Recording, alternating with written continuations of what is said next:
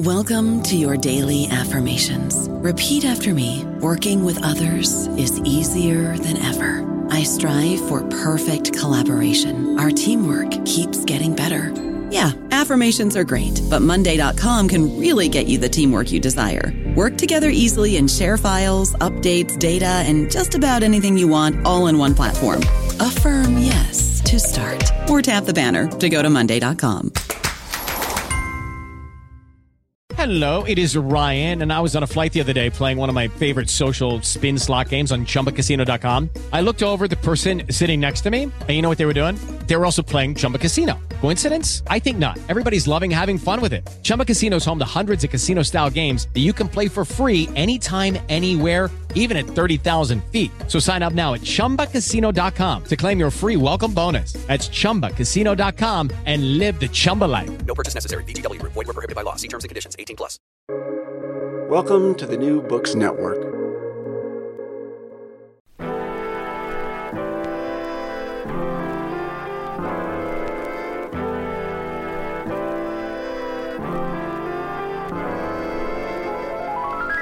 From Cited Media, this is Darts and Letters. I'm Gordon Caddick.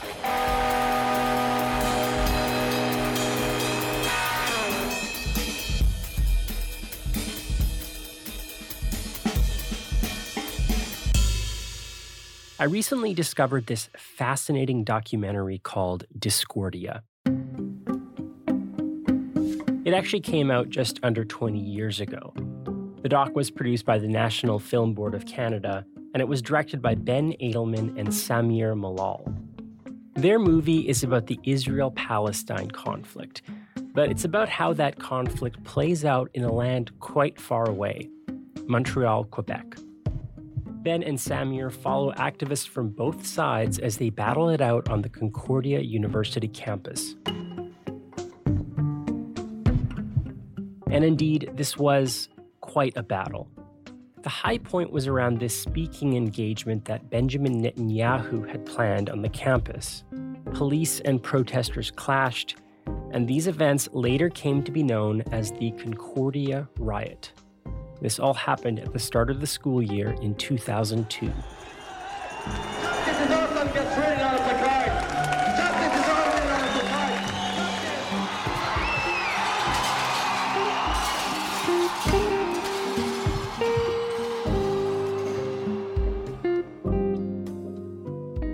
We'll get into what happened there and why it still matters 20 years on.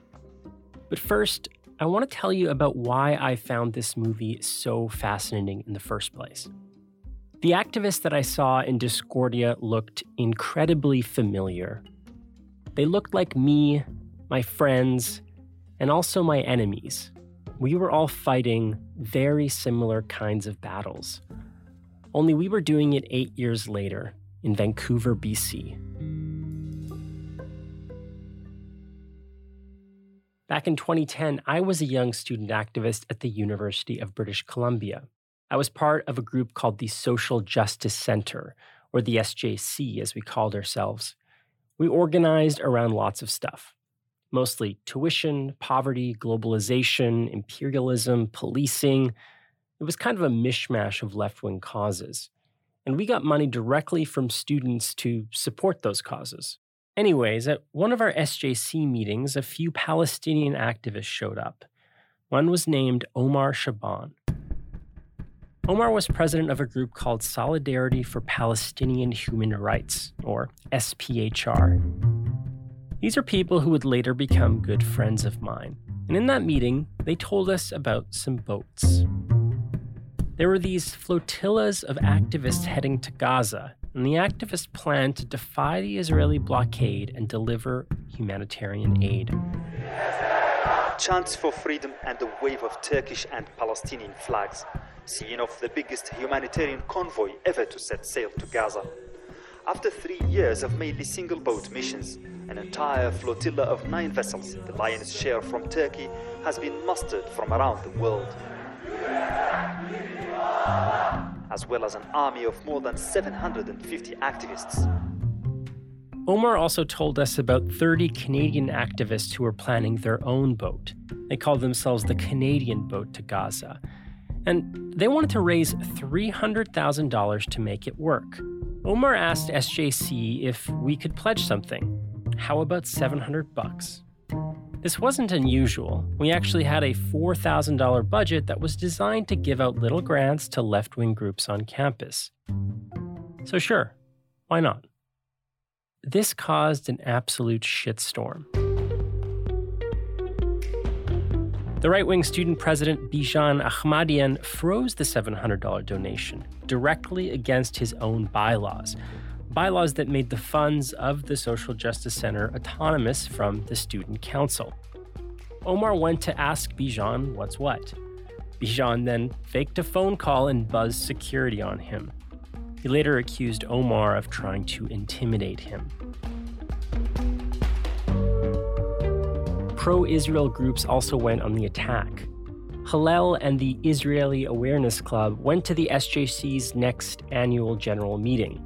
They were there to stack the vote and force us all out of the executive. We ended up just dragging our feet till the meeting ran out of time. And this, of course, incensed them. It all got pretty dirty. Later on Facebook, one of their people said, "It was a collection of commies, hippies, and an Islamist. And also that raging lesbian was very disrespectful to myself and others."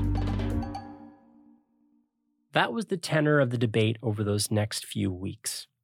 I would get leers in the hall, people spreading lies about me and snitching to my professors about things I had supposedly done or supposedly said. But Omar got the worst of it. Lots of people around campus just called him an anti-Semite. The war over this $700 donation became a war of letter writing, petitions, and brazen media stunts. Bijan ran this press release saying that he would investigate us all for ties to terrorism, and he actually called CSIS, our spy agency in Canada. We did not appreciate being accused of being terrorists. In response to all this, Noam Chomsky came to our defense in the pages of the UBC, our campus paper. David Frum gave his opinion in the National Post, Canada's premier right-leaning paper. He called us Hamas thugs. But in the end, David Frum's opinion didn't really matter all that much, and neither did Noam Chomsky's. It would all come down to student council. 200 people showed up for a heated debate and a vote. In the end, our side won. Council voted in favor of the donation 26-10.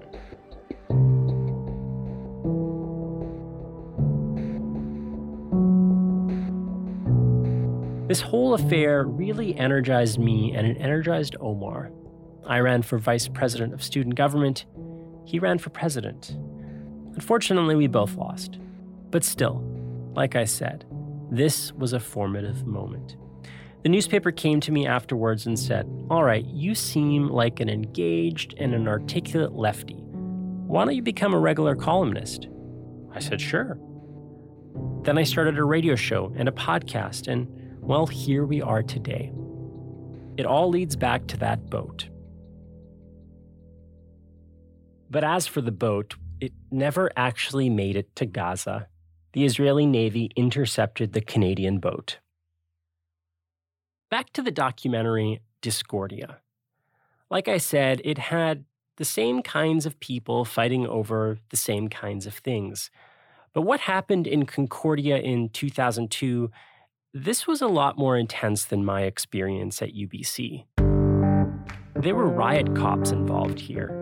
Some Concordia students were arrested and expelled. So if the UBC Flotilla Gate made me who I am today, Discordia must have been all the more impactful for the people involved. So we tried to track them down. 20 years out, I think it's time for a retrospective. Today on Darts and Letters, we give you Discordia Revisited.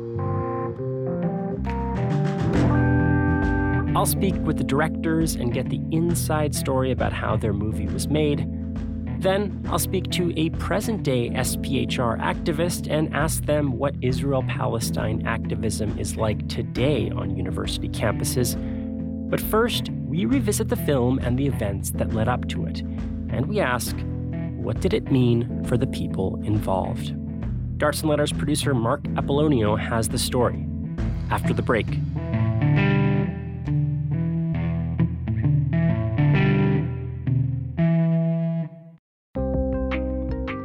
Hello, dear New Books Network listener.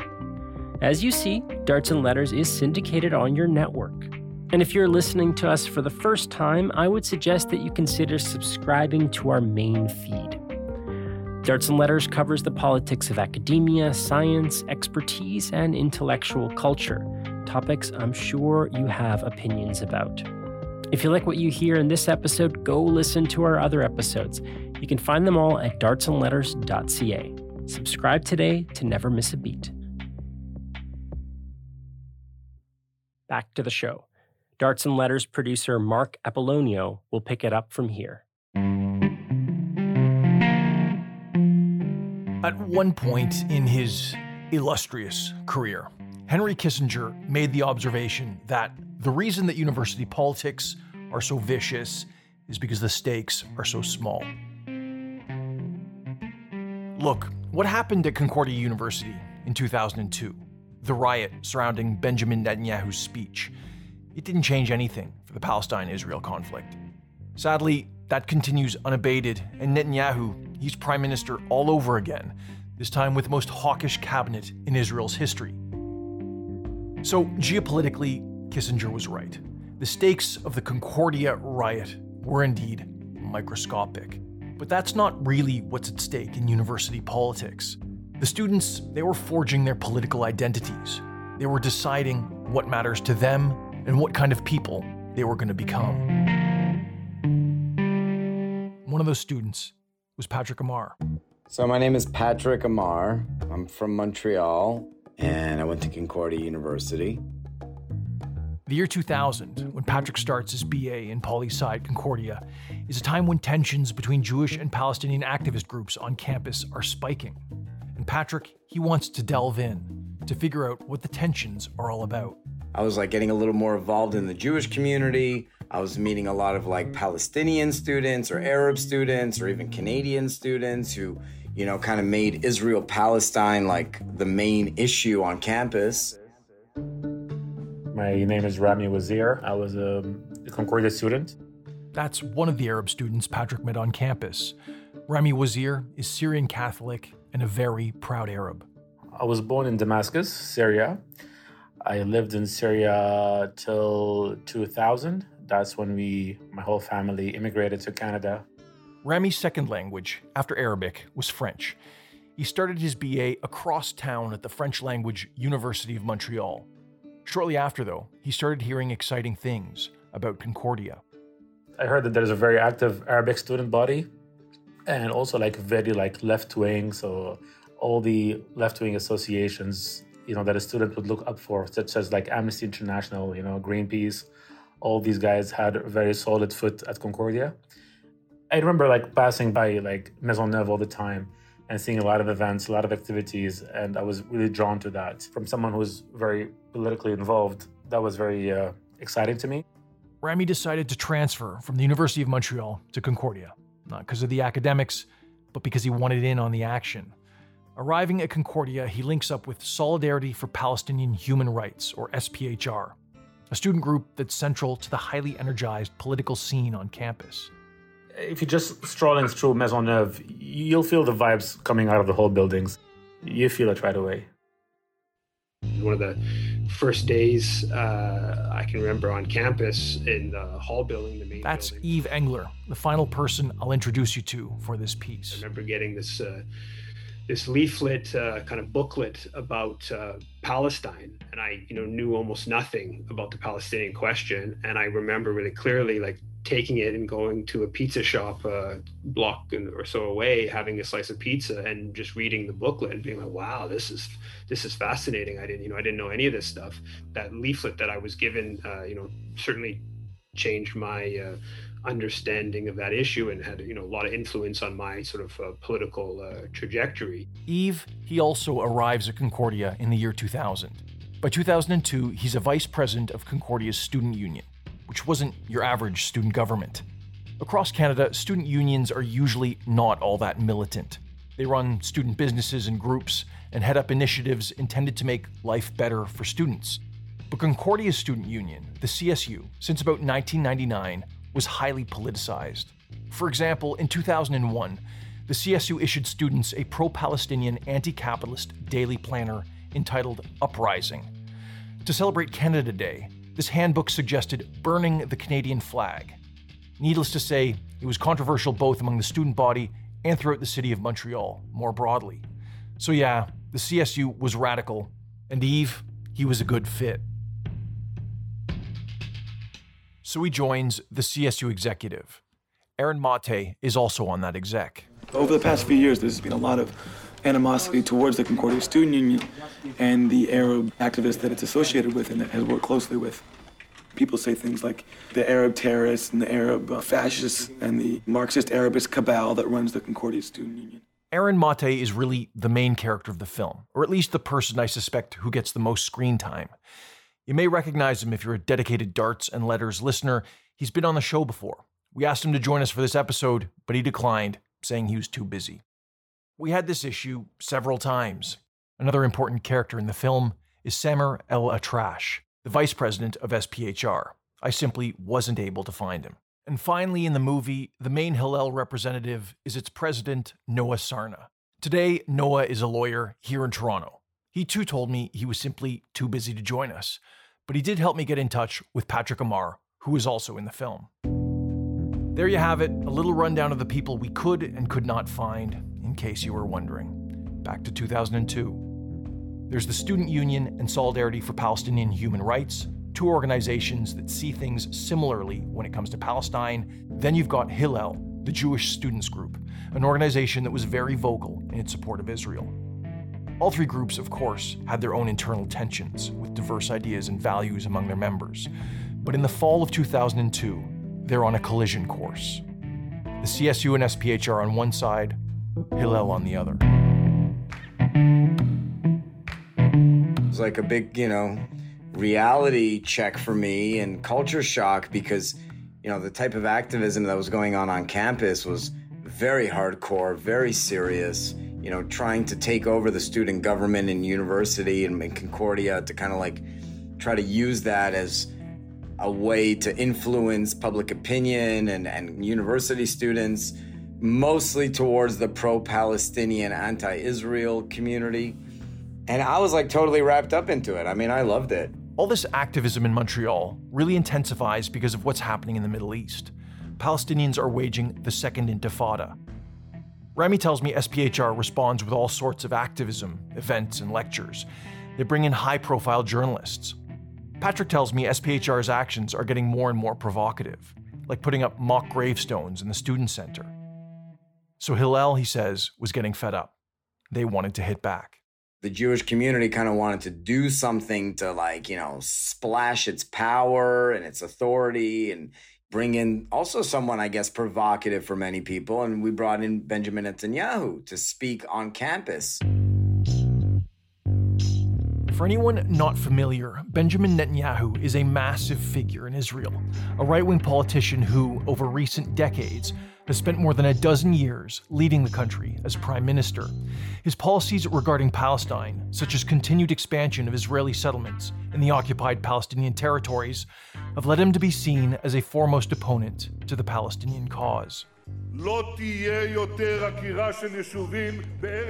I'm saying this very clearly. We will never uproot settlements in the land of Israel. It's not only a matter of connection to the homeland, it's not the way to make peace. Yves Engler and the rest of the Student Union executive were not the only ones wary of Netanyahu's visit. He says Concordia's administration had its own forewarning that it was likely to be a volatile event. The security at Concordia said he shouldn't be speaking downtown. He should speak at the rink that's at the Loyola campus, which is maybe a 15, 20-minute drive to the west, outside of downtown, the other campus that Concordia has. But basically, the pro-Israel groups, specifically in this case, it was the Asper Foundation. That was the Izzy Asper, who used to own the major papers across the country. They wanted it to be downtown as part of a sort of showing of strength. My point of view was that he has the right to speak, although I disagree with all his politics, but we're a democracy. What I didn't like is the way the events was handled. There was a racial profiling scheme that was put up in place by the Hilal, in which we had to send an email with personal details, probably the name, major, student ID, maybe more information. And then based on that, you'll get back an invitation whether you're allowed to attend or no. And that for me was not acceptable because all of us, all the active Arab students were denied access to the event, okay? This is a public-funded university. Indeed, Patrick says Hillel did oversee a screening process, but he says it was motivated because pro-Palestinian activists had, in the recent past, disrupted Hillel-sponsored speakers. And Hillel, he said, was going to do what it could to make sure the statement made with this event was loud and clear. And this wasn't done in the evening time. It was done, on a Monday morning at 9 a.m. while students, were going to school. And here we're going to have about 1,000 people gather in the main convention center, the main auditorium of the university. What ended up happening with Netanyahu was not a sort of an academic debate. What they ended up wanting was basically an Israel rally, and they announced having bring your Israeli flag, and people who had Arab-sounding names weren't able to get tickets.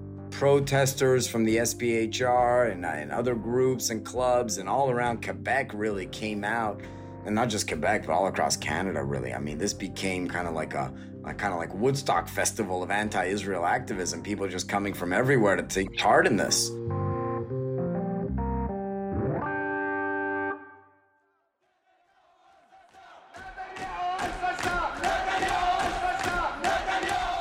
It was early in the morning. It was one of the first days of school. So first of all, it was going to be a very dynamic day, no matter what. The hall buildings is 5,000, 6,000, 7,000 people. Students go through there every day.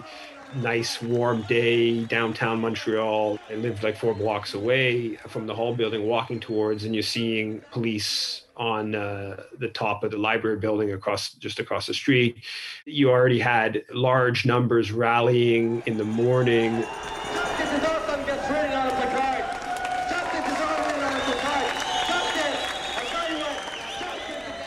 Thousands of protesters basically encircled the building, and there was a way through security to enter the building, and we did, and we were inside the auditorium. There were about 600 people inside the auditorium. Meanwhile, we're there waiting for Netanyahu to be allowed in, for his security clearance to go through. And so we're inside the room. We don't really know what's going on outside, but there's thousands of protesters attempting to disrupt and cancel the event.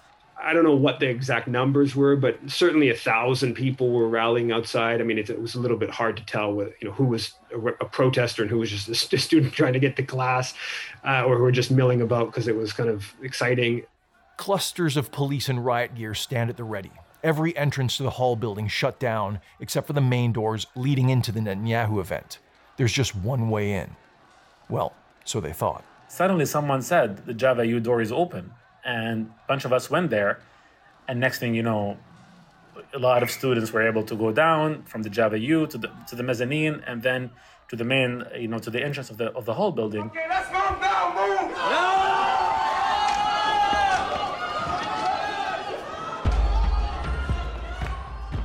Protesters rush in through a cafe, Java U, which had both an exterior and an interior door which led into the rest of the hall building. They'd found a way around the police.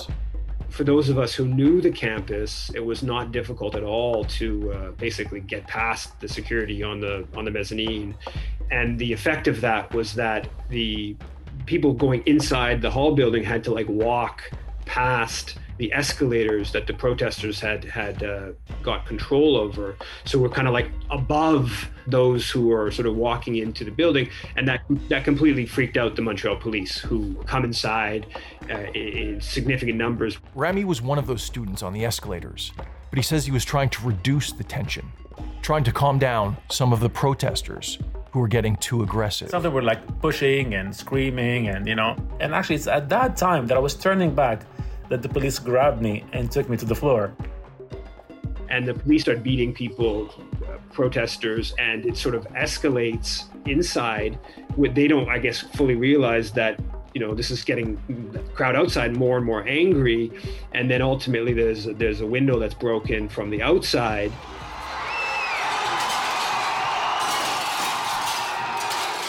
And the police then kind of like overreact, and they claim they only released pepper spray. I thought it was tear gas. At the request of both Mr. Netanyahu's own security and the police, he will not come here for election. However, eventually we got word that the event was canceled. The security team wouldn't allow for Netanyahu to enter the room. The police tried to kind of, put down the protesters. I'm inside the room, and after they cancel the event, I kind of take the podium and I ask everybody to kind of calm down and show their Jewish pride that we made it here. And even though the event was canceled, we still, the fact that we put on such an event was something to be proud of. The fact that we were here today is enough to show our Jewish pride. We came here to the viper's nest of anti-Semitism and anti-Israel. Shut out at Concordia, Netanyahu himself talks to the press at Montreal's Ritz-Carlton Hotel. He makes it clear he feels the university shoulders the blame. Bank robbers shouldn't rob banks, and rioters should not disrupt a free discussion in the university. And if there is a history in a place like Concordia, then clean it up. I would have liked to attend and ask Netanyahu. I had actually a bunch of questions answered for him. Now, probably the time would not have allowed me to ask all my questions, but at least one or two, like anyone else. That's why I was protesting that day, the presence and the way the event was held. My biggest regret is that this point of view never made it to the press. People only said, oh, these are a bunch of, hardcore left-wing folks who don't believe in free speech. We definitely believe in free speech. I mean, we escaped our own societies because we want, and we came to Canada looking for that free speech, not to get there and then take it away from other people. The incident quickly becomes an international news story. In Canada, some commentators, like media mogul Izzy Asper, say the protesters were anti-Semitic. Other critics get behind that free speech point, arguing the protest was an attack on civil liberties. The media said, that these guys know exactly what they want, and they went for it and they blocked them. It was the complete opposite. We had so many debates. We didn't know what to do. I mean, even when we went inside from the Java U to the mezzanine, we had no idea that the Java U would be open. The media, went completely crazy. And, the Globe and Mail, one of the headlines was a day of broken glass in relation to Kristallnacht, night of broken glass in Germany, the beginning of, horrible phase of anti-Semitism in Germany and during Hitler's period. I can't say I support every single thing that I saw that day, but overwhelmingly, I remember, these were social justice minded people. There were lots of Palestinians, people who they or their families had been victimized by Netanyahu's policies. Most of the violence that I saw, again, was the Montreal police. So Rami, when he was tackled by police on the elevator, they arrested him. Things changed, obviously, because when I got arrested, the CSU took really good care of me, and that's when I got introduced to everyone. The charges were quickly dropped and he was let go. But still, for Rami, getting arrested and the student union then having his back, it was a gateway to even more committed activism. And from there on, my career within the student body went up and up and up and up. There's a direct correlation between me getting arrested and then having later on a senior role in the association. But before that day, I was just like any other person just coming in on campus to demonstrate against Netanyahu. The Netanyahu incident shocks the university administration. Soon after, the school imposes a controversial moratorium banning activities related to the Israel-Palestine conflict.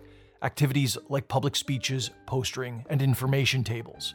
But Eve keeps defying those rules.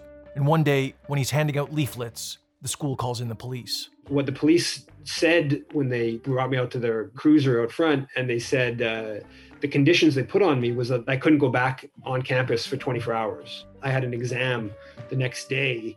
And so we then put out a press release saying that the Montreal Police with the Concordia administration are blocking an elected student union representative from participating in his exam. And so that gave a bit of a media hook that further embarrassed the university administration.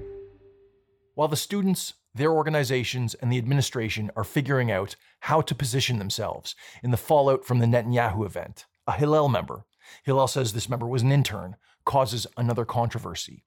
Overseeing an information table, this intern, he posts a sign-up sheet for a volunteer experience with the Israeli Defense Forces, the IDF. Hillel says the intern did so without permission, but members of SPHR get wind of it and head to the table to confront him. Volunteers needed for IDF? Yeah. So you need volunteers to go in the Israel Defense Forces? Yeah. Lots. You need lots of them? Yeah. And you're promoting it on Concordia campus? Yeah. Okay. So you have a problem with that? I think Hillel's going to be... Started asking around, guys, what's happening? What's the story? They said the Hillel are recruiting for the IDF. And I was like, are they out of their minds? I mean, who would do such a thing, you know? There's a lot of programs. Here, let me show you. If these guys recruited for Hamas or Hezbollah, you'd be screaming blue murder. The student union, in response, it comes up with a plan to suspend Hillel's status as a student group. They hold a vote.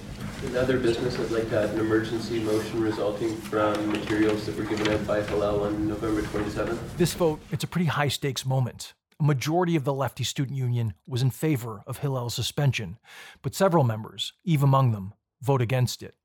Eve thinks it's a strategic mistake, that Hillel will use it to garner support. But the vote, it passes.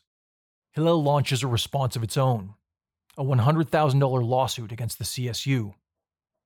Rami, to this day, he's not sure whether suspending Hillel was the right response. And Patrick, looking back, he's not sure the IDF volunteer sign-up sheet should have been on that table to begin with. Is it the place to be on the table of a Hillel club on campus? That's the question. You know, does it belong there? That's a good question. Maybe not. You know, maybe not.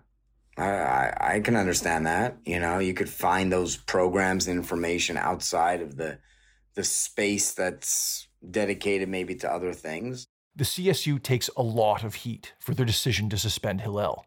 Tons more media backlash. Eventually, they just relent and reinstate Hillel.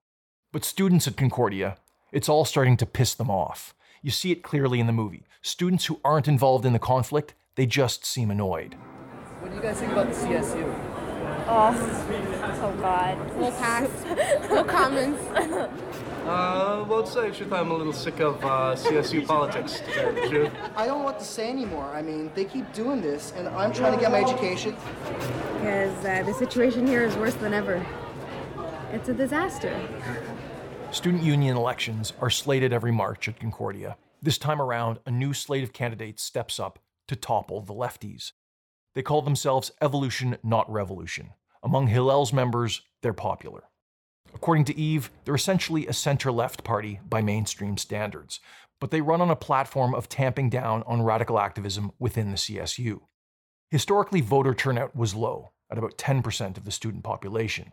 But suddenly this year, a wide array of players, including Concordia's Alumni Association, takes special interest in the election in the hopes of boosting voter turnout. There's literally ads in the Globe Mail, full-page ads in Saturday Globe Mail about Concordia Student Union elections. There's just like, huge, there's all these things done to there was prizes were offered. If you voted, you could win a prize. And there was a real push because the right wing, their sort of story, I think a certain degree of truth to it, was that the more people voted, the less likely the left-wing radicals would win a student election. I don't know about you, but I'm very busy and I don't have a lot of time to cook. That's why I subscribe to Factor. Eating better is easy with Factor's delicious, ready-to-eat meals. Every fresh, never frozen meal is chef-crafted, dietitian approved, and ready to go in just 2 minutes. You'll have over 35 different options to choose from every week, including Calorie Smart, Protein Plus, and Keto. These are 2-minute meals. Factor meals are ready to eat and heat, so there's no prepping, cooking, or cleanup needed.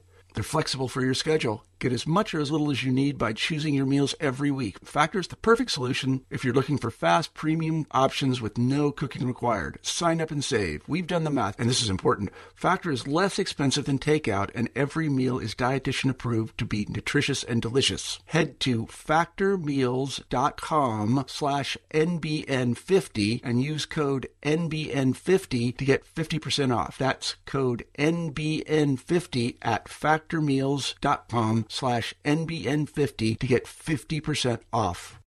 Shipping can make or break a sale, so optimize how you ship your orders with ShipStation. They make it easy to automate and manage orders no matter how big your business grows. And they might even be able to help reduce shipping and warehouse costs. So optimize and keep up your momentum for growth with ShipStation. Sign up for your free 60-day trial now at ShipStation.com and use the code POD. That's ShipStation.com with the code POD. And if you watch the doc, you can see it was a good strategy. Clean slate, 1,097 votes. Evolution, not revolution, 2,260. Reports from that year say voter turnout doubled. Evolution, not revolution, won by a landslide, taking nearly 2/3 of the vote. Then a year later, the world of Concordia student politics, already much less turbulent, evolution, not revolution, wins again.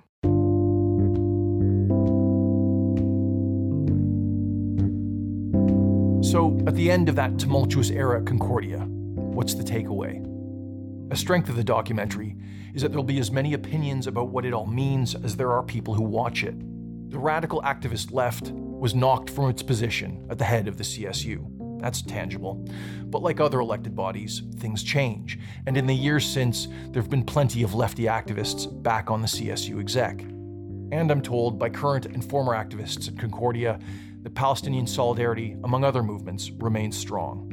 And so does Hillel. I guess what we can say is that for the people involved, the stakes were high. For the ones I talked to, it changed the course of their lives.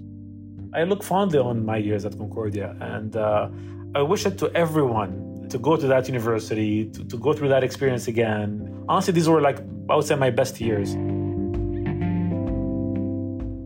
Rami, he now lives in France and works for an American company that makes virtual reality software. Not that long ago, he was working for a holiday planning company that catered to the very wealthy. So career-wise, he's not doing too badly. I asked him if his activist peers from his Concordia days would judge him now for selling out. No, I don't think so. A lot of us have very good careers right now, and we're doing quite well, especially on the left side. We still support the cause, in different ways. So, no, I don't think anyone would. Maybe some extreme leftists would look back and say, "Oh, this guy sold out," but honestly, I wouldn't care at this point of that opinion. Patrick, he's doubled down on his love for Israel.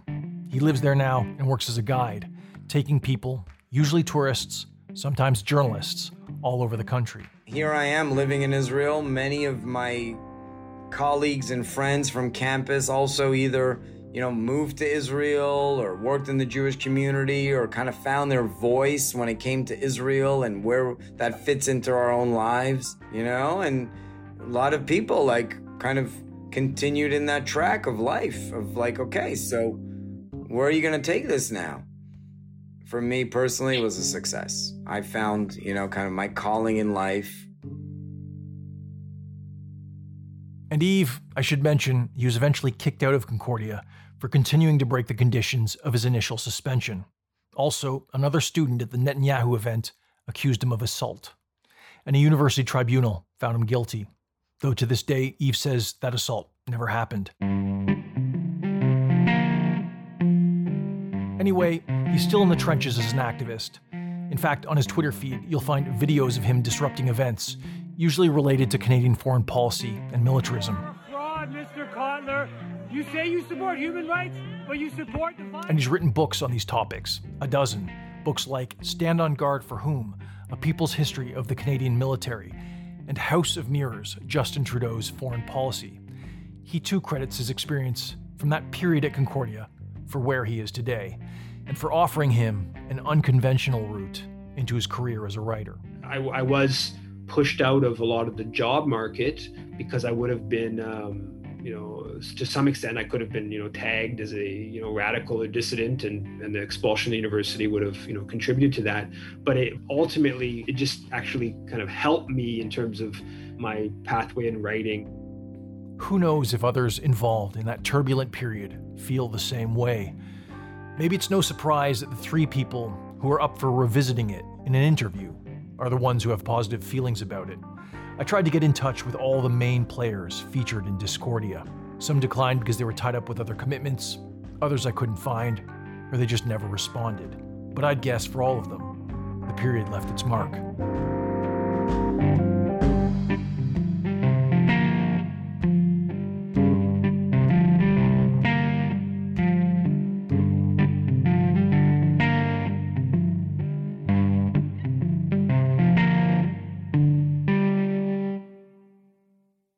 That was Darts and Letters producer Mark Apollonio. You also heard Patrick Amar, Eve Engler, and Rami Wazir. And of course, you heard clips from the film Discordia. That was directed by Ben Edelman and Samir Malal. If you want to watch the film, it streams free from the National Film Board of Canada. I will put a link on our show page. The story behind Discordia is actually pretty interesting. Ben Edelman and Samir Malal are both well-established Canadian documentarians, but they weren't then. They were very young, fresh out of school, in fact. So while you're watching the film, you see activists on screen trying to figure things out, learn to be the people that they would eventually become. That very same thing was happening behind the camera. Samir and Ben, welcome to Darts and Letters. I'm so excited to speak with you today. Thank you. Thank you. What's it like going through this sort of like nostalgia trip through time to not just something you made a long time ago, but this is your first feature-length documentary. When we first called you up, what was your thought? I was kind of like, how come no one else is doing this? Half kidding, but I mean, it's Benjamin Netanyahu is going to be prime minister again. That's true. Back then, he was out in the like political wilderness, right? Like he was like a kind of fringe character, sort of doing a speaking tour, like he wasn't like, and a lot of the same ways that people speak to each other, the same sort of dynamics are at play. So sort of ahead of its time, at least thematically, I think.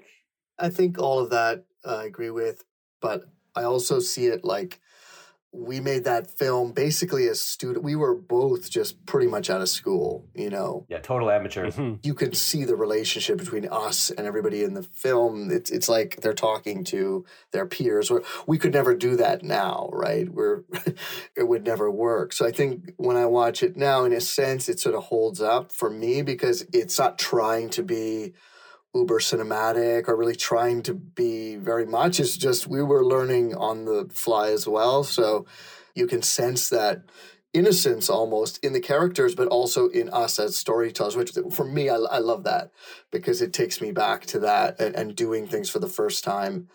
And I think that ended up being part of the film, right? Is just our point of view as well, which is somewhat naive, somewhat wide-eyed, and you kind of see that in the way that it's executed. And also, like Sam was saying, what takes me back too is just like the time that we had. We would just like wake up every day and kind of head down to like Concordia University, and just basically spend most of the day there. And sometimes like the night there, like all the time. Yeah, it's amazing, that kind of fly on the wall. I love the intimate scenes that you have, even with like family members of the students and going to pick them up from prison. Yeah, and there's a bit of humor too. Like our voices we kind of joke around with people, and like it either works as humor or as like, the scene where Aaron finally loses at the end. There's a little kind of like back and forth between one of us, and like it's kind of feels like a couple people actually chatting. What did the students think of you? Like you knew these folks, and you're hanging around for like 6 weeks as like a fly in the wall. Do they kind of just forget about you eventually, or like what do they think about your presence? We got kind of close with them in some ways. Yeah. Sam especially, with like Sam and Aaron were already kind of friends in a way, but we definitely kind of treat us like peers. I mean, we'd sort of go out with them. Yeah, we would go and get drunk together. Sometimes the cameras would be around for that kind of stuff too. Yeah. So people, I mean, we definitely got a lot of people, even when we didn't go out with them, saying things not like catching them saying things, but sort of being looser with some of the things that they would say. Like some of that sort of like young trying to figure it out kind of things. Mm-hmm. You know, like even people just being like, I don't understand why the other side is so this and this and that. Like almost, they were on kind of innocent in a way too, which is also why a lot of this subject can be very off-putting to people, but I don't think anyone really comes across that way in the film, because you could kind of see them trying to figure things out and have a bit of youthful naivete going on too. And you can sort of see that happening rather than like formal interviews. I mean, we do have formal interviews, but I don't see them as sort of the best part of the film, actually. Mm. You probably agree with that too, Sam. The formal interviews kind of worked. I remember shooting those. It was like, talk about not knowing what we were doing. We thought we had to like shoot them in a dark room and put the camera way back to have depth. It was like, it was a ridiculous setup. But I guess they work kind of, but like the little kind of offhand comments and moments are definitely what makes the film. That's for damn sure. Yeah. Did anyone have a sense that this is like being recorded for posterity in a sense? Like this is going to be this document that we can, I mean, it's on the NFB, right? It's not a piece that the student paper is doing or something like that. I mean, did they have a sense of what this might mean? It's a good question. I think it developed, right? I would say everybody sort of thought it was just this small thing. And then it became a lot bigger than everybody thought, you know, because we were part of this Human Rights Watch Film Festival and everything. I think that really works in our favor. I think for any, you know, it's a good thing a lot of the time for like a fly on the wall documentary that people don't think it's going to turn into anything, because then they're less self-conscious about what they're saying, right? Like Ben was just talking about. You were asking, you know, were they affected by it? It's a sort of a tree falls in the forest type situation. It's sort of like, I think that there were times when the fact that there was a camera there, this is pre-smartphone, that did sort of influence some of the events sometimes. Other times people just forgot it was there, and we filmed things that they would have rather not, you know, been filmed, like arguments like between Juggy and Aaron. I remember, you know, that kind of stuff, which got quite heated. And those were private moments, but they just sort of forgot about it because we were just always there. And there wasn't a distinction between, like, we would just be hanging out, like literally just sitting around. We're just talking. And then we kind of like, okay, press record kind of thing without even moving the camera up to our face. A lot of it's, you know, from the hip. Like literally kind of from the hip. Yeah, it is, which is not how we film now. Now we're both professional filmmakers, so we would never do that now necessarily. But a lot of it feels like it's almost hidden camera or something like that, because it's sort of like from like a sort of low angle. And there's a big distinction between like the media and like us at the time. I think that line is a lot blurrier now. The media was kind of part of our story, and how these kids kind of got wrapped up in this sort of media story that was playing out, and, you know, screwed over by it sometimes. Mm-hmm. So sometimes they were trying to manipulate the media, but then they would kind of get this wall of kind of press or bad press or good press, and they were trying to work that angle too in an innocent kind of way. And that leads me to wonder, like, how, with you on the inside, when you stepped outside and read what the mainstream press was saying, or what, you know, people were saying at the parties you went to, what were you seeing that other people weren't seeing? Like, what was the difference between how people talked about it generally in Montreal and what it was like at Concordia? To me, like, what's the name of that professor who's got great quotes in the film, who was also our teacher? To me, he kind of summed it up the best. What was that guy's name, Sam? That guy, remember the guy with glasses? He wasn't a professor anymore by the time we interviewed him. Dennis Miller? No, yes, not Dennis Miller. Dennis. But he said a lot of things about like how these sort of kids are playing out sort of like foreign conflicts here in this sort of Canadian context in kind of like a relatively safe kind of way, without the sort of like the risk of actual physical harm. He also said that it's not that foreign for these students because of how diverse they are. Yeah. Sure. Yeah. That's the other dynamic to it too. And saying that this is sort of a relatively new thing. And I guess it's sort of the beginning of like that identity politics type of way of looking at the world, which is another reason why like it's sort of addressing themes that are a bit ahead of its time, I think. So yeah. So what people did not get was that like they were basically kids working out ideas. They shouldn't be responsible for these, you know, big geopolitical events, and they weren't, but they were being treated a bit like they were. We tried really hard to be it seems naive also to like, neutral is not the right word, but we made a big effort and talked about this a lot, how we wanted something that didn't sort of put one side or the other off. And this is a very tricky subject that everybody knows, like that almost never happens.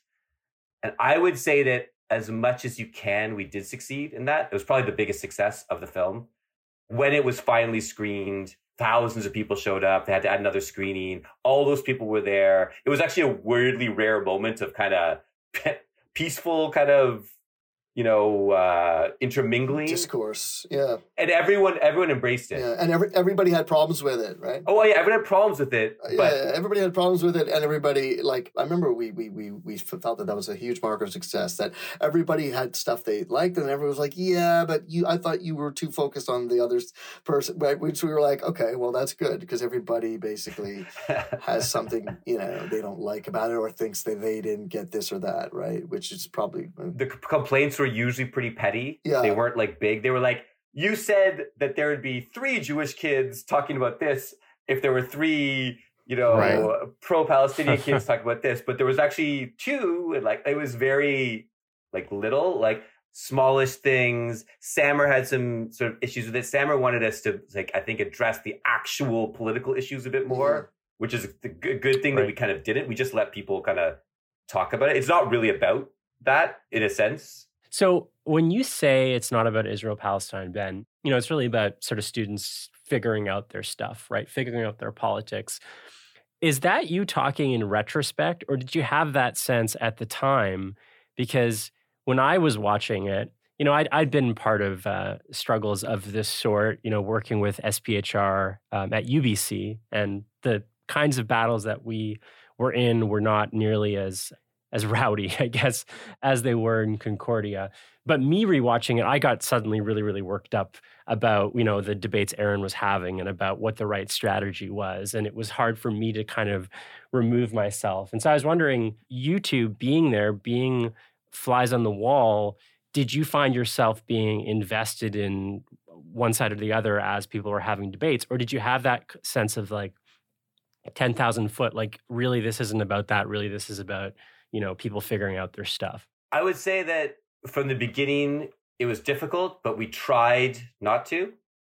And we tried not to talk much about the issues with people, other than sort of asking them questions, what was happening to Concordia specifically, because enough tension was happening on the ground there. Like, we've had enough poster or like whatever, like, and like, we would talk about that kind of stuff. We would talk about, but we made a big effort not to. And then I remember realizing in the editing suite, like, because we lucked into this great little story of the election. I mean, didn't luck into it, but like, it had a real little arc. And the way it ended, and as we were editing it, we did realize, and we were helped by the professionals who were around us, that like, oh, this is a coming of age story. That's actually what this is. And that's actually why it works. There were other attempts at like activism films around that issue that kind of didn't really work, because they really did sort of take a stand one way or the other, or kind of didn't work in the way that this thing worked, I think. And I mean, we had all those naive ideas about like, we need to like make sure that like in issues that people get dehumanized, that everybody kind of has a voice and feels like, the people are treated as humans. And even if you disagree with them, you understand where they're coming from. Like, you understand why Sammer feels the way he feels. And you can understand why Noah, when he says, I've never been to a school with a single non-Jew. So now I'm here in this jungle and I'm trying to figure this out. The big sort of urban downtown Montreal diversity. Even if you totally think he's wrong, you understand where he's coming from. To me, that was more important than anything, and actually makes people think about the issue in a way that's probably actually has more longevity and more power than just like, here's the partisan side, all the facts. You've used the word naive a couple times. I mean, why do you think that? Is it naive, or people think it's naive? Well, this idea of being objective has sort of been discredited, like that doesn't really exist. And we sort of knew that at the time too.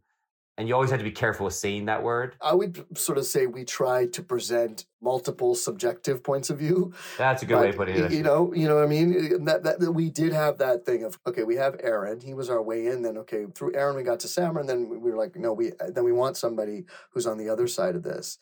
And, interestingly, in the context of Concordia, that other side was the one that felt like they didn't have a voice, right? That was sort of in the context of Concordia, like the oppressed side from their point of view, which is kind of interesting. So we also had to gain their trust, right? And I think that's where having Ben and I together with our sort of mixed backgrounds was very crucial to winning over the people in the film, because of course, in a film like this, the rapport that you have between you and the subject is 90% of you getting the story that you need and getting the footage that you need, because you need access, right? And you need unfiltered, unvarnished, stuff happening in front of you. I'm going to say I've got a question about the rest of Concordia, because some of the parts of the movie that really resonated with me most were the kind of funny scenes where you interview people that are just not part of this, and they're like, no comment, like, what are these people doing? And being a student activist of any sort, you quickly realize that you're talking about like maybe 5% of campus, and everyone else is like, get the fuck away from me. Why are you screaming at these people? What's the deal? Tell me a little bit more about how the Concordia students that weren't part of this were reacting to everything that was going on here. People liked it at first. It was exciting. That was my impression. Of course, just my impression. Concordia, the geography of Concordia is very unique, or was, where everything went through this bottleneck. There's basically one building, and that's where so much of the action happened, in that funny little corridor with, like, if you sort of remember the film, there's those escalators in that little corridor. Like, I don't know, 80% of people had to pass through there every day. So that's where everything was always set up. And then by the end, with those sort of funny interviews, which I also find kind of sort of funny too, people did start to kind of get sick of it. But it definitely gave Concordia an edge and a kind of point of interest that, like, there's always the Concordia versus McGill stuff. And I remember at the time, I wouldn't even have considered setting foot on the McGill campus. It would have just been the sleepiest, most boring place, like, in the world. When, like, all this kind of, like, interest and action and frustrating and exciting things were, like, happening downtown in Concordia. As a kind of almost student myself and a recent student, I was kind of proud that Concordia had that kind of energy.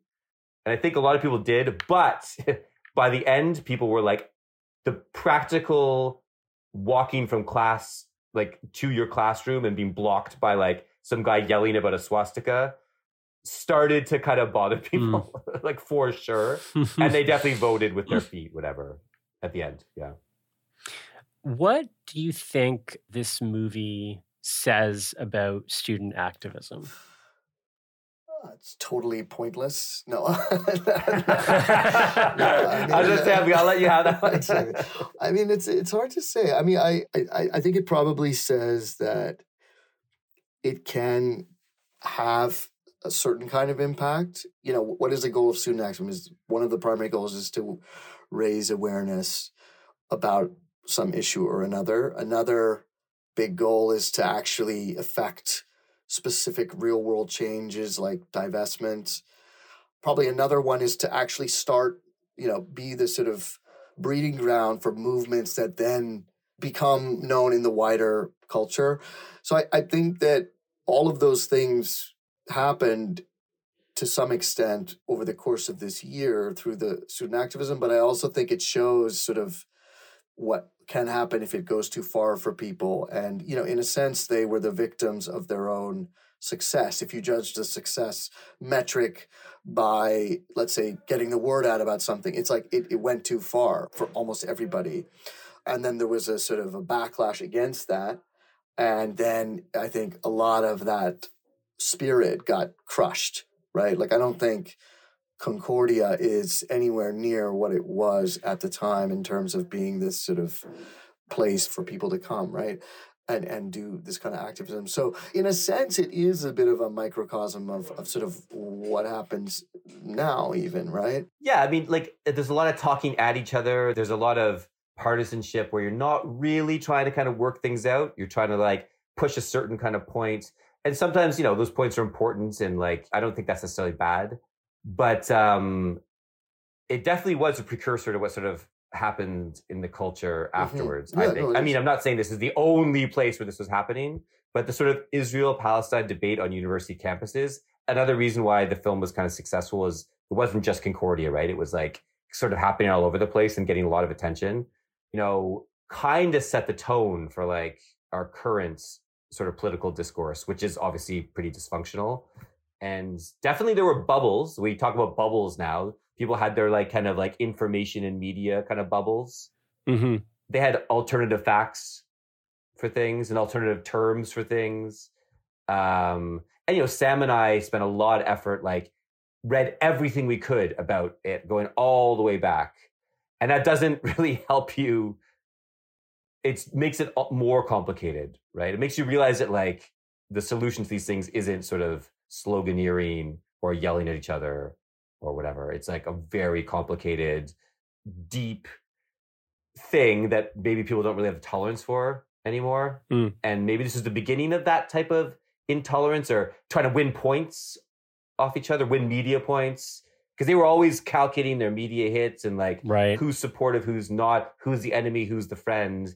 That's the way it felt to me, if I would be critical of it. It was interesting in the film to see how Concordia was pretty risk averse. But you said one of the professors was almost like happy about it because it was this learning opportunity. That's kind of unthinkable to me right now. Yeah. Oh, yeah. No. They were like, there was a bit of tension, but like, were they risk averse? I don't think Concordia was happy about it. I don't think Concordia wasn't that happy about the film. Like, they were nervous about it. When universities are a business, right? Their business model is to lose money on their local students and make a lot of money on international students. And Concordia is like the little guy, right? Trying to make its mark and get more funding and all that stuff. So it was a thing because there was at that time, the school was getting a reputation that it was not a safe space for Jewish students, which is not something that is acceptable, obviously. Sam's right. There was definitely some nervousness, but also some kind of excitement because Dennis, whatever his last name was, I feel terrible about that, but he wasn't just a professor anymore. He was a big part of the administration. I forget his role, but like he would come to things and he would kind of like take an interest. And if I remember, this was kind of the turn for Concordia in a good direction for them because they were always like the school that like, I don't know if it made the cut, but I remember Dennis telling us that like, we're actually like profitable. And then Concordia really kind of, the reputation went up from this point. Some people saw that the interests and the excitement, and it's what we liked about Concordia. We went to Concordia, right? Like I wanted to go to downtown university where the action was with big buildings and lots of like different kinds of people like running around. Mm-hmm. And McGill did not feel that way at all to us, like maybe wrongly or rightly to me. Like it felt like a pastoral kind of like beautiful little paths and like 200-year-old buildings or whatever. And I had like no interest in that. And I think Concordia like did actually do quite well off its reputation as an exciting place. It obviously went too far and they were worried for sure. What do you think? Actually, I think one of you even suggested this to Mark, but if we were to show this film to student activists today, undergrads, people that were maybe as old as Aaron and others were in the movie, what would their reaction be, you think? I don't want to suggest that to I don't know. That's why I'd really be curious. I really hope you guys do that because I'd really like to know. I have no idea. But I would love if you do it, like especially Concordia students. Will they give a shit or will they think it's laughable or will they just think it's futile or will they think it's romantic? I really don't know.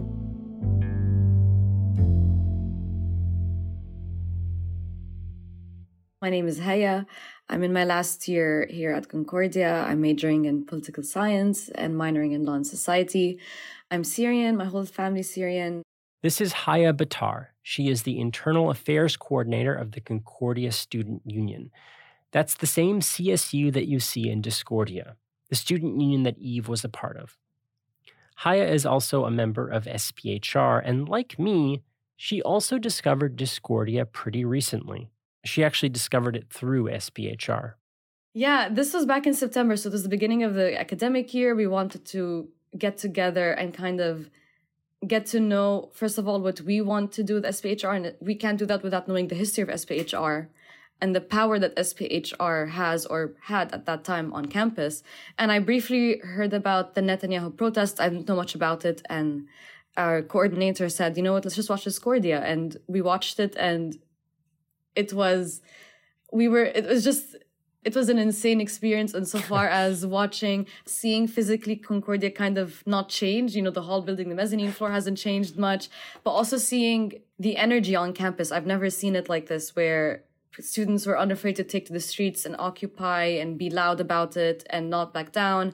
And these were SPHR people. And some of them we actually know because they operate NGOs in Montreal that work with Palestinian communities and the Palestinian cause. So some of these people, actually, a lot of them we know personally or who have come to SPHR.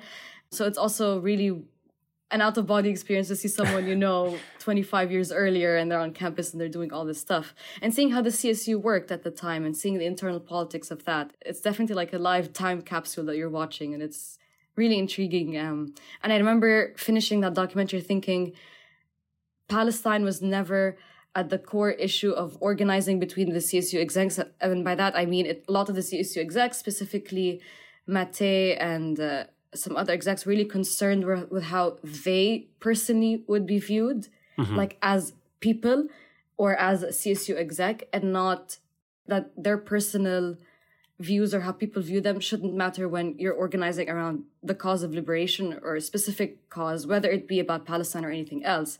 And it's just unfortunate to see that personal politics were trumping the broader social movement. So, and I remember thinking, I don't want to be like that if I'm ever in this position, or when I'm organizing as an activist or an organizer, it's for the cause. It's not about me or how this would affect me personally, or are my friends going to hate me, or am I going to be written out in newspapers? And I thought it was very weird that they were thinking this way. And I think that that's why they essentially failed to be re-elected again. And there was so much internal conflict between them. One of the things that we've been banding about is campus activism in a decline? Is it moribund? And, we're a few years removed, so we're not in the thick of it. And so we think, okay, probably it is, but, we're probably missing some things. At the same time, I got to say, this piece has been very, very hard to make because we've been trying to reach campus activists of different stripes at SPHR, at Hillel, at various student unions. We've started at York and U of T and then TMU and now Concordia. And we've been sending dozens and dozens of emails. Mark has probably tried 60 people hey, I want to talk about the state of campus activism. I swear to you, we're on episode 72. It has been the hardest episode in our history to book. Yeah. And so I go away from that thinking, oh my God, campus activism is completely dead. Yeah. But I don't know. Am I wrong? I mean, what do you think? My first answer to you would be no. I don't think student activism on campus is dead. I think reaching out to activists across the country, especially when they're involved in something as radical as challenging empire or challenging colonialism, imperialism, especially even harder when you're on campus.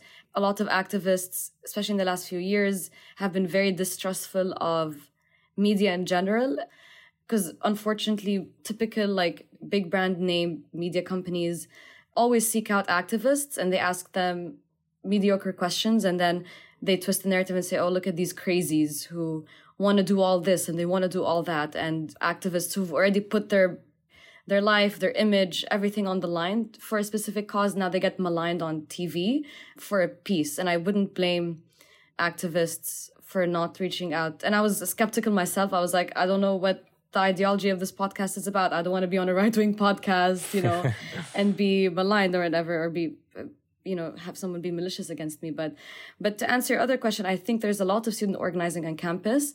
I can give you examples right now at Concordia, the boycott of the Sexual Assault Center, the SMSV boycott. A bunch of unions on campus at Concordia are actively boycotting the Concordia admin sexual assault center that's hosted by Concordia, because Concordia wants survivors to sign NDAs. They want to silence them. They protect professors. There's a philosophy professor right now at Concordia who has several complaints against him, who's still working. And that's been happening for a few months, and there's been media attention there.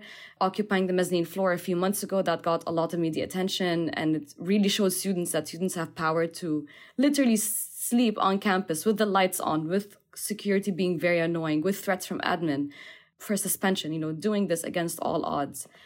And our external department at the CSU, we're organizing this year a lot around housing inequality and job opportunities. And there's just been a lot. And I think it wouldn't be fair for me or anyone, I think, to dismiss that and say there just hasn't been enough student activism on campus. That's encouraging to hear. Yeah. I wanted to ask you about the administration. Mm-hmm. Watching Discordia, it struck me that the administration, just like everyone else, was sort of like figuring things out. Like they reacted, but they didn't really have a plan. Mm-hmm. And I spoke to the filmmakers of Discordia, and one of the things that they said was that not only could stuff like this maybe not happen again around Israel-Palestine, the movie itself couldn't even happen because they said the university is much more PR obsessed, much more litigious, much more concerned about their image and the image that they convey to possible donors. So they're more anxious about stuff and perhaps more, they clamp down more on student activism. Yeah, what's your take on the university administration itself, the one that you deal with, and what does it look like from your perspective now? Does it look any different than what you saw in the movie? Absolutely. So 2 points on that. First, I would say going back to whether or not student activism on campus has decreased or hasn't been as active, I would disagree. I think student activism on campus is still present, but there's much more caution from us as students just because the university has become way more litigious, way more PR obsessed. They're not afraid to call lawyers on students. They're not afraid to ruin a student's life. And that's something, especially if you're an international student, if you're a Palestinian and you have family literally in Palestine and you're here on a visa and Concordia is sponsoring you or paying for your tuition, you're going to think 4 or 5 times before you even open your mouth and say, I want Palestine to be free or to even table or even join SPHR, right?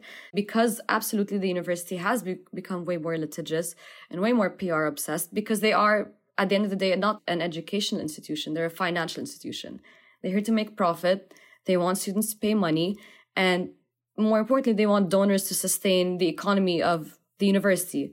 So obviously you have Zionist donors, and there have been many classes on Palestine, not just at Concordia, but also at McGill and across Canada that have been cancelled, and professors that have been ousted or moved to other departments because they wanted to start a class on Palestine. They wanted like a Palestine 101, like something as simple as that. And that's been successfully lobbied against by donors. What's the relationship like between the current CSU exec and the school, the admin? Well, as a union, like we're here to protect students' rights, as students, as workers, as people on campus. And again, because admin is out here to make a profit, they will do whatever needs to be done to really take advantage of us and exploit us to the best of their ability. And our approach to the admin is we deal with them when we absolutely necessarily have to. There's a very big, very amazing project that's about to be completed that it's fully CSU run, fully CSU sponsored. Admin has been trying to go against us on it, and we said, fuck them, we're doing it without you. I got to say, I'm so jealous when you say all that because I went to school at UBC and our student union, the AMS, would never, no one on council would ever say anything like that. For the most part, I mean, the prevailing ideology of campus unions, that campus union, and I think most campus unions outside of maybe Quebec was like, be an administrative union, play nice with the university, provide services, but not really politicize. It really frustrates me when, especially when watching Discordia, that this idea that the CSU can't be political, especially towards the end, like that right-wing slate was saying, evolution, not revolution. Yes. And we're students first, not activists second or activism second.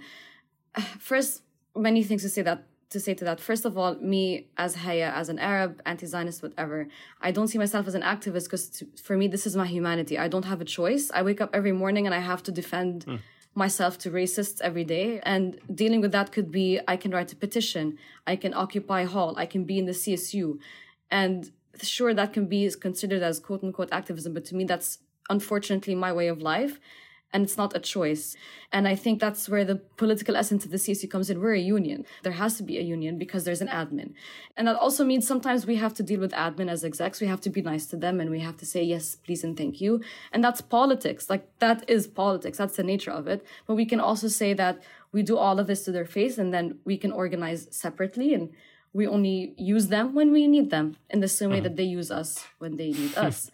But hopefully we come out winning at the end. And I think it's been slow and tough, obviously, because we're up against admin, we're up against the government, we're up against lobbyists, and we're unafraid and we'll continue pushing. And I think there's so much good to come out of this, and there has to be, because I want to go back to my land, I want to be able to see my land, I want to be able to see my family, and that the same could be said for all Indigenous people across Turtle Island and Canada and Palestine. And I think there's a lot of good to come, and I think admin should be afraid of us, and I think they are.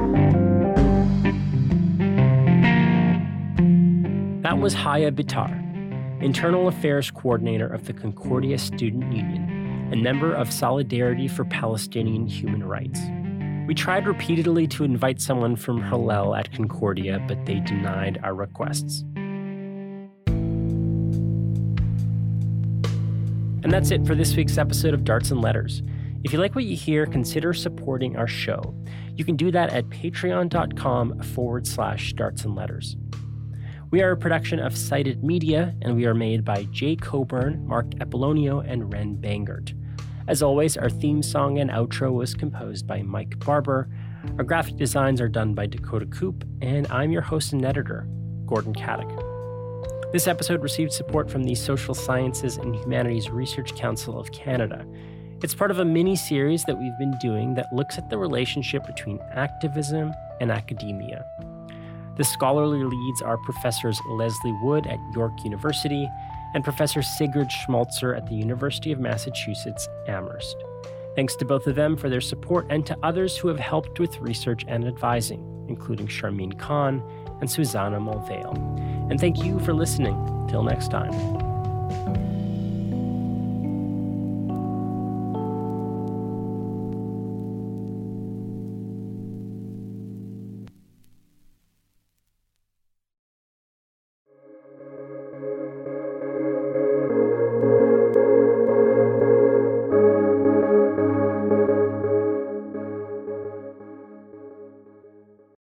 Hey guys, it is Ryan. I'm not sure if you know this about me, but I'm a bit of a fun fanatic when I can. I like to work, but I like fun too. It's a thing. And now the truth is out there. I can tell you about my favorite place to have fun. Chumba Casino. They have hundreds of social casino style games to choose from with new games released each week. You can play for free anytime, anywhere. And each day brings a new chance to collect daily bonuses. So join me in the fun. Sign up now at ChumbaCasino.com. No purchase necessary. VGW Group. Void where prohibited by law. See terms and conditions. 18+.